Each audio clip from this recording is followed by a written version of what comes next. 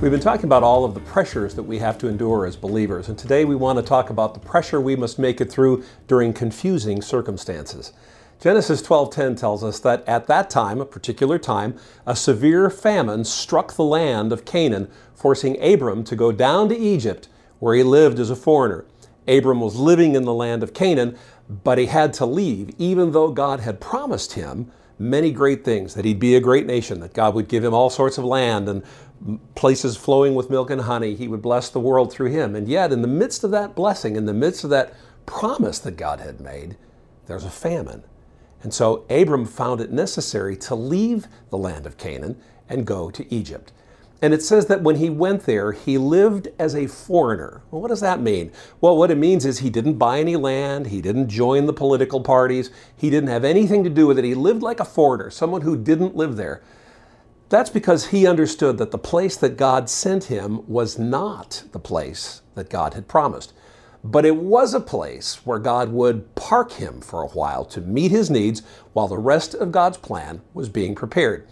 Another great example of that sort of thing is Moses. God said, I'm going to take you to this great land, but you're going to have to wait because the people who now occupy that land are heading toward judgment, but they have not yet come to the place where judgment worthy of losing their land and losing their lives has reached the point where I can really take that out on them. And so you're going to have to wait. God will often park us in places on the way to the blessing and the place that He has for us.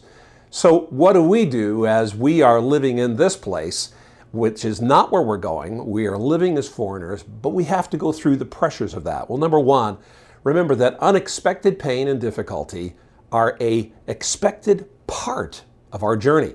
John 16:33 says, here on earth you will have many trials and many sorrows. In the King James it says, in this world you will have tribulations. So we have to remember that we're foreigners. We're not of this world, so that as we wait to go where we are going, bad things are going to happen.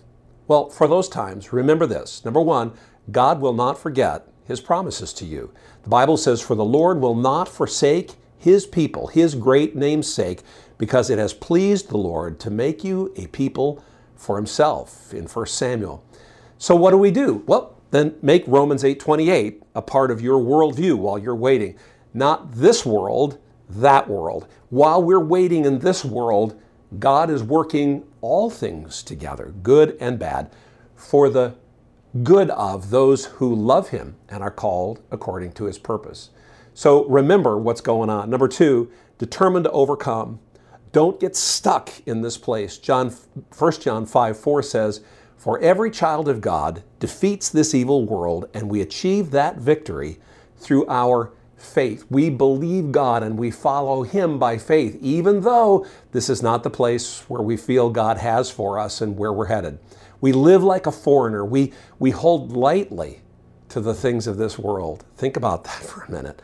Colossians 3:1 says, since you've been raised to new life with Christ, set your sights on the realities of heaven, where Christ sits in the place of honor at God's right hand. Think about the things of heaven, not the things of this earth, for you died to this life, and your real life is hidden with Christ in God.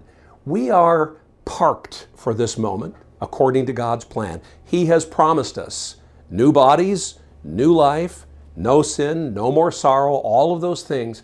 They're yet to come. But in the meantime, just like He sent Abram to Egypt for a while things were being done, He has parked us in this world. We live as foreigners. We're not of this world. We're in it. We're not of it. So when the pressures of this world, when the trials and struggles of this world come along, remember, you're just being parked for a while. You don't live here. It doesn't own you. You don't own it. The pleasures of God and the blessings of God and the promises of God are waiting for you. And I don't know about you, but it's a whole lot easier when you know that this is not all there is, but there's something even greater up ahead. It makes it easier to withstand the struggles of our life. Lord, I pray that you would help each of us today to live for you and to live mindful of the fact that this world is not our home. This is not the place that we're headed to, but we are camped here. We are foreigners here. We are parked here according to your will and your pleasure, and we will experience trials and tribulations because we're here. But I thank you that in the end we will overcome, and your promises will not be forgotten. They will be lived out in each of our lives. Strengthen us with that great hope today, I pray in Jesus' name. Keep trusting the Lord, keep living for Jesus, hold lightly to the things of this world, and keep the faith.